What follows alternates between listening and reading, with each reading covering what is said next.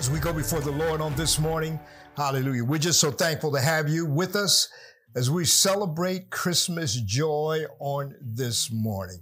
Hallelujah. And if you have your Bibles, if you would open with me to the book of Isaiah, that very familiar passage of scripture from the book of Isaiah in the Old Testament, Isaiah chapter 9, verse 2. Hallelujah. Amen. And we're going to begin reading in several different translations on this morning. The King James Version, Isaiah chapter 9, verse 2. The people that walked in darkness had seen a great light. They that dwell in the land of the shadow of death, upon them hath the light shine. The Living Bible says, the people who walk in darkness shall see a great light, a light that will shine on all those who live in the land of the shadow of death. Verse 6, for unto us a child is born, unto us a son is given, and the government shall be upon his shoulders. Hallelujah. And his name shall be called Wonderful Counselor, the Mighty God, the Everlasting Father, the Prince of Peace. Glory be to God on this morning. Hallelujah. Well, you know, the Bible says in the Message Bible translation, and I love this translation, for a child has been born for us, the gift of a son for us. He'll take over the running of the world, and his name will be Amazing Counselor, Strong God, Eternal Father, Prince of Wholeness. And the people who walked in darkness have seen a great light, and those who dwelt in the land of deep darkness. Well, it goes without saying, and you know by now that we live in a world where people are accustomed to hearing bad news. And the front pages of our newspapers, you do remember newspapers, do you not? They're all filled with the accounts of tragedies, and much of the time that's been allotted to even the newscast is utilized to communicate bad news. And one would get the impression to the point that bad news is more important than good news. But oh, I've got good news for you this morning, people of God. Hallelujah. On this Christmas morning, hallelujah, let us focus our minds, our hearts, and our thoughts on the birth of our Lord and Savior, Jesus Christ. Jesus is God, hallelujah, born in the flesh, and that's good news for all of us. And I don't know about you, but even when I think of the goodness of Jesus and all that he has done for me, I just get the warm, fuzzy feelings toward him and about him. Hallelujah. Some people even associate nothing but bad news with our Heavenly Father God and his only begotten Son, Jesus Christ. The Lord Jesus came, hallelujah. And when he came, the devil has been misrepresenting the nature and the character of our God and our Lord and Savior, Jesus Christ, from the dawn of human history. Their human pride prevents them from asking him for forgiveness of their sins.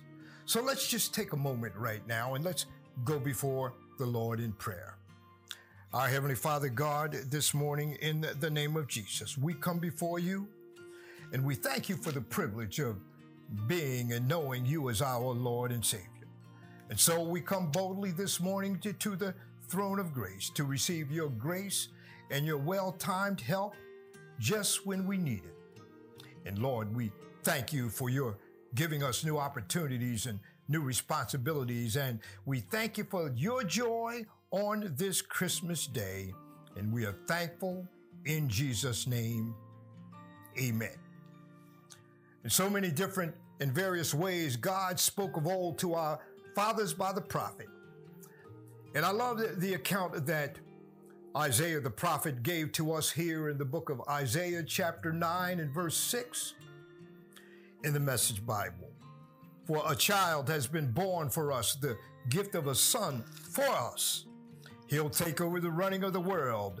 His names will be Amazing Counselor, Strong God, Eternal Father, Prince of Wholeness. But in these last days, he has spoken to us by a Son, whom he appointed heir of all things, whom also he created this world.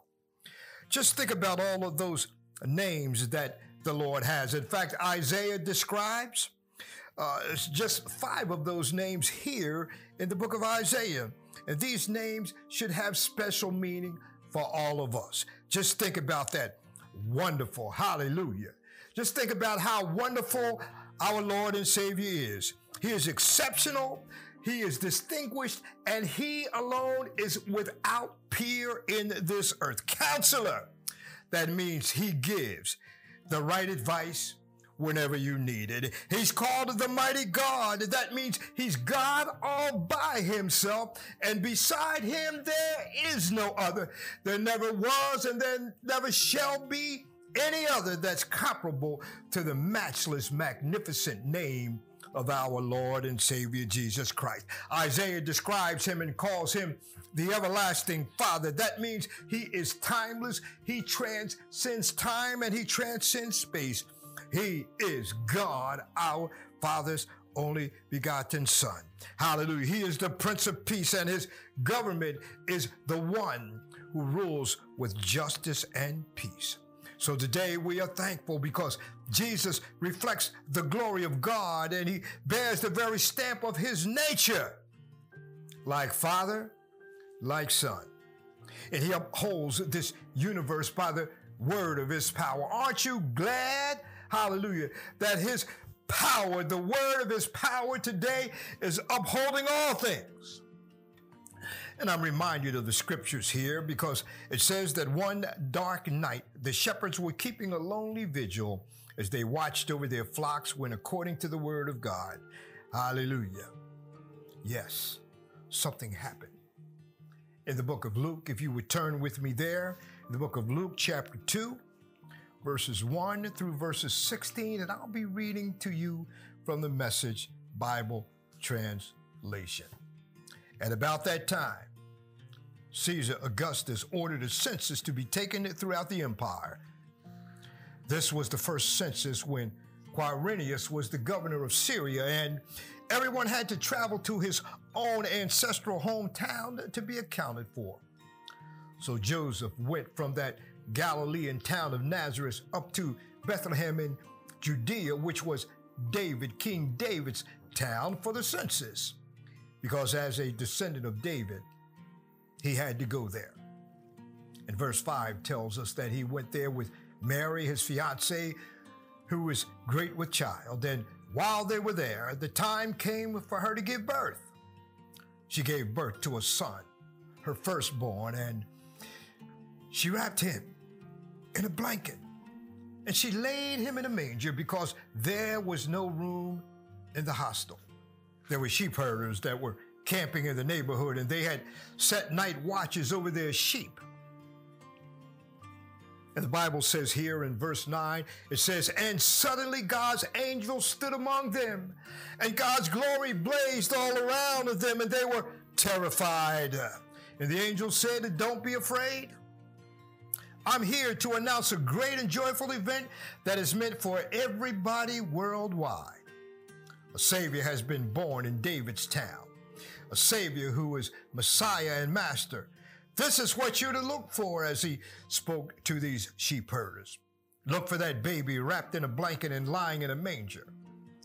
The Bible says that at once the angel was joined by a huge angelic choir singing God's praises. Glory to God in heavenly places, peace to all men and women on earth who please him. Hallelujah. And as the angel choir withdrew into heaven, the sheep herders talked it over. And they got together and they said, well, let's just go over to Bethlehem as fast as we can and see for ourselves what God has revealed to us. So they left running, and they found Mary, and they found Joseph, and they found the baby lying in a manger. They, the shepherds, came in haste to find the Savior who had been heralded by angels, shouting, glory to God in the highest, peace on earth, goodwill to men. They came to find the Savior who was the greatest manifestation of God's glory. Have you ever wondered why the message came to the shepherds? Have you ever wondered why that message didn't come to Caesar or to the emperor in Rome, or why it didn't come to Herod, who was the tetrarch of Judea? Why was it that God gave this joyful message of Christmas, the message of a Savior to these lowly shepherds? Well, I believe it was because of their humility before the Lord. Those shepherds were on the very lowest rung of society. They weren't wealthy. They weren't famous. They didn't have Twitter accounts. They weren't rich, and they certainly were not influential. They simply did a job that was very lowly in task. But they were found faithful in doing that what God had called them to do.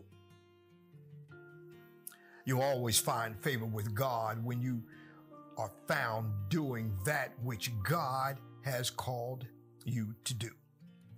So these shepherds, as they watched the stars and as they watched over those sheep that night, I want you to know that God honored their faithfulness. God honored their humility.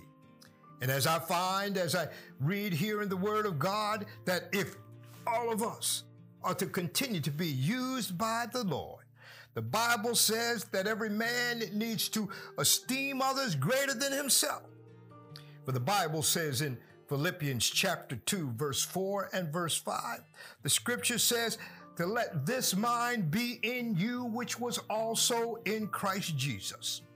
So the humility of and the inquiring minds of the shepherds made it possible for our Lord and Savior Jesus Christ to honor them and for the Heavenly Father to exalt them because their hearts were humble before the Lord.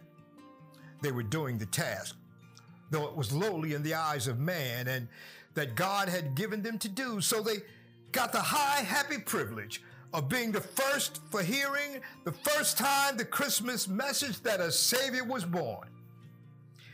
And I liked their response. They didn't say, well, angels, we're just going to have to go over there and check this out and make sure this is from God. How many times have you missed God because you just weren't sure? The angels didn't say, well, listen up. We're going to have to go to the internet and Google this event and see if it's true. Turn on your favorite news channel and find out if they're giving you breaking news that a Savior has been born. The Bible says in Luke chapter 2, verse 15, that they, meaning the shepherds, said, let us go and see this thing which has come to pass. They believed that it had come to pass because they, the shepherds, had been given the word of God. And whenever I look at this world and all the giving and the receiving at Christmas time, and in some cases I see human selfishness.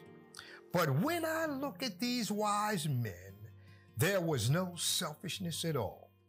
They came with hearts that were purely sacrificial before God, and they were willing to lay what they had at the feet of Jesus. And because of that, God honored them with a place in his holy word that will last as long as our Heavenly Father God and the Lord Jesus Christ himself last. Because the Bible says that heaven and earth will pass away, but my word will never pass away. Hallelujah, glory be to God. So what did the shepherds, what did these wise men find? The first thing they found was a grotto, a small cave or a pen where animals were kept in the back of a second-rate motel. There were no angels hovering over it or clouds surrounding it, no smoke within it or fire or brightness that was radiating from it. It was a plain old ordinary cow barn, a smelly horse stable. It was a plain old pig pen, a run-of-the-mill chicken coop. And one would never expect to find he would come. The Son of God, the King of Kings, the Lord of Glory, the incarnate Son of God manifested in the place like that. In a temple, yes. In a synagogue, sure. In a council room of the Sanhedrin, possibly. But not in an animal haven. For the shepherds, they went there. They found Joseph, not the high priest or the governor or the emperor or the chairman of a Fortune 500 multinational corporation who went by the name of Joseph the carpenter, a man of wood and nails. Who else did they find? They found the baby Jesus.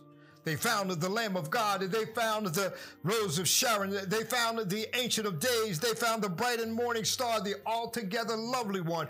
They found the Prince of Peace lying there in a manger, who was and is the greatest manifestation of the same God, who in times past had spoken forth in the rolling thunder and the flashes of lightning, and whose presence was identified with might and majesty and power, who was in the form of a baby.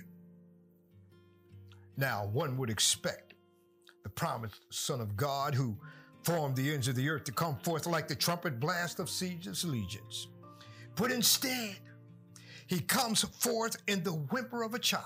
Nathanael, a native of Cana, whom Jesus called an Israelite in whom there was no guile. John in chapter 1, verse 45 through 49, and St. John chapter 21, verse 2.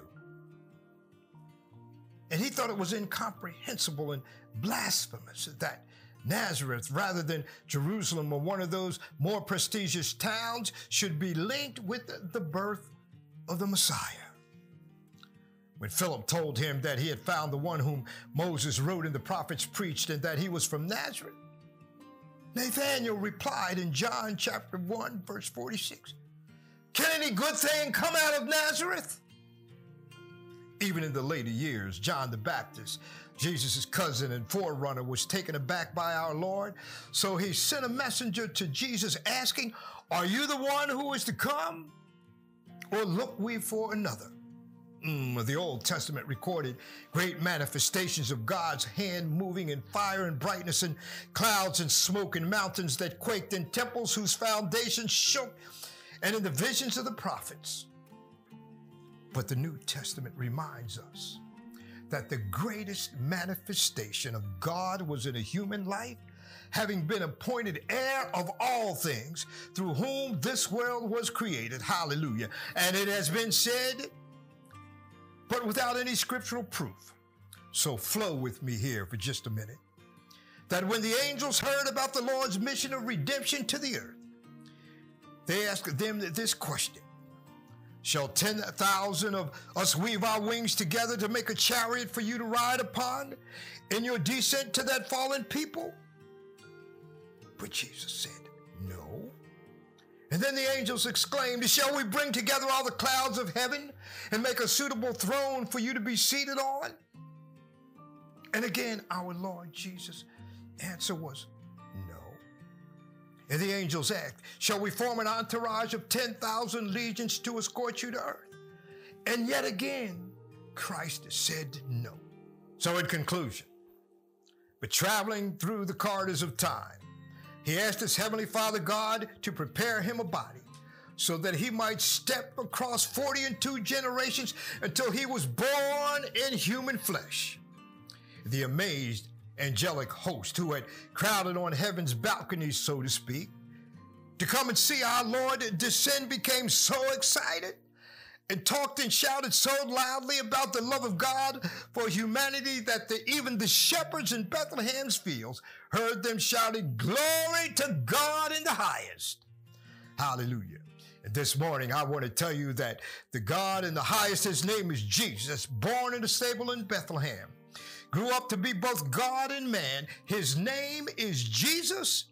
Hallelujah. Yes, he who opened the blinded eyes and cut loose stammering tongues. He who would heal the sick and raise the dead and calm those angry seas. The one who would come and die on the cross to pay the price for all of our sins, and who rose again from the dead on the third day. People of God, real Christmas joy is not in giving and getting material gifts. Real Christmas joy is in receiving God's unspeakable gift, the Lord Jesus Christ, and knowing that your sins have been forgiven and that your name is written in the Lamb's book of life. Real Christmas joy is knowing that Jesus is the bearer of the grandest blessing and gift that was ever bestowed upon mankind, which is eternal life. don't leave this planet without Jesus. We thank you for joining us for service today. Before we leave, we would like to give you the opportunity to know Jesus. It's as simple as ABC. I accept God and I acknowledge the sins in my life. I believe that Jesus died on the cross for my sins, and I commit my life to you. If you said that simple prayer, we believe that you've been born again. Welcome to the family.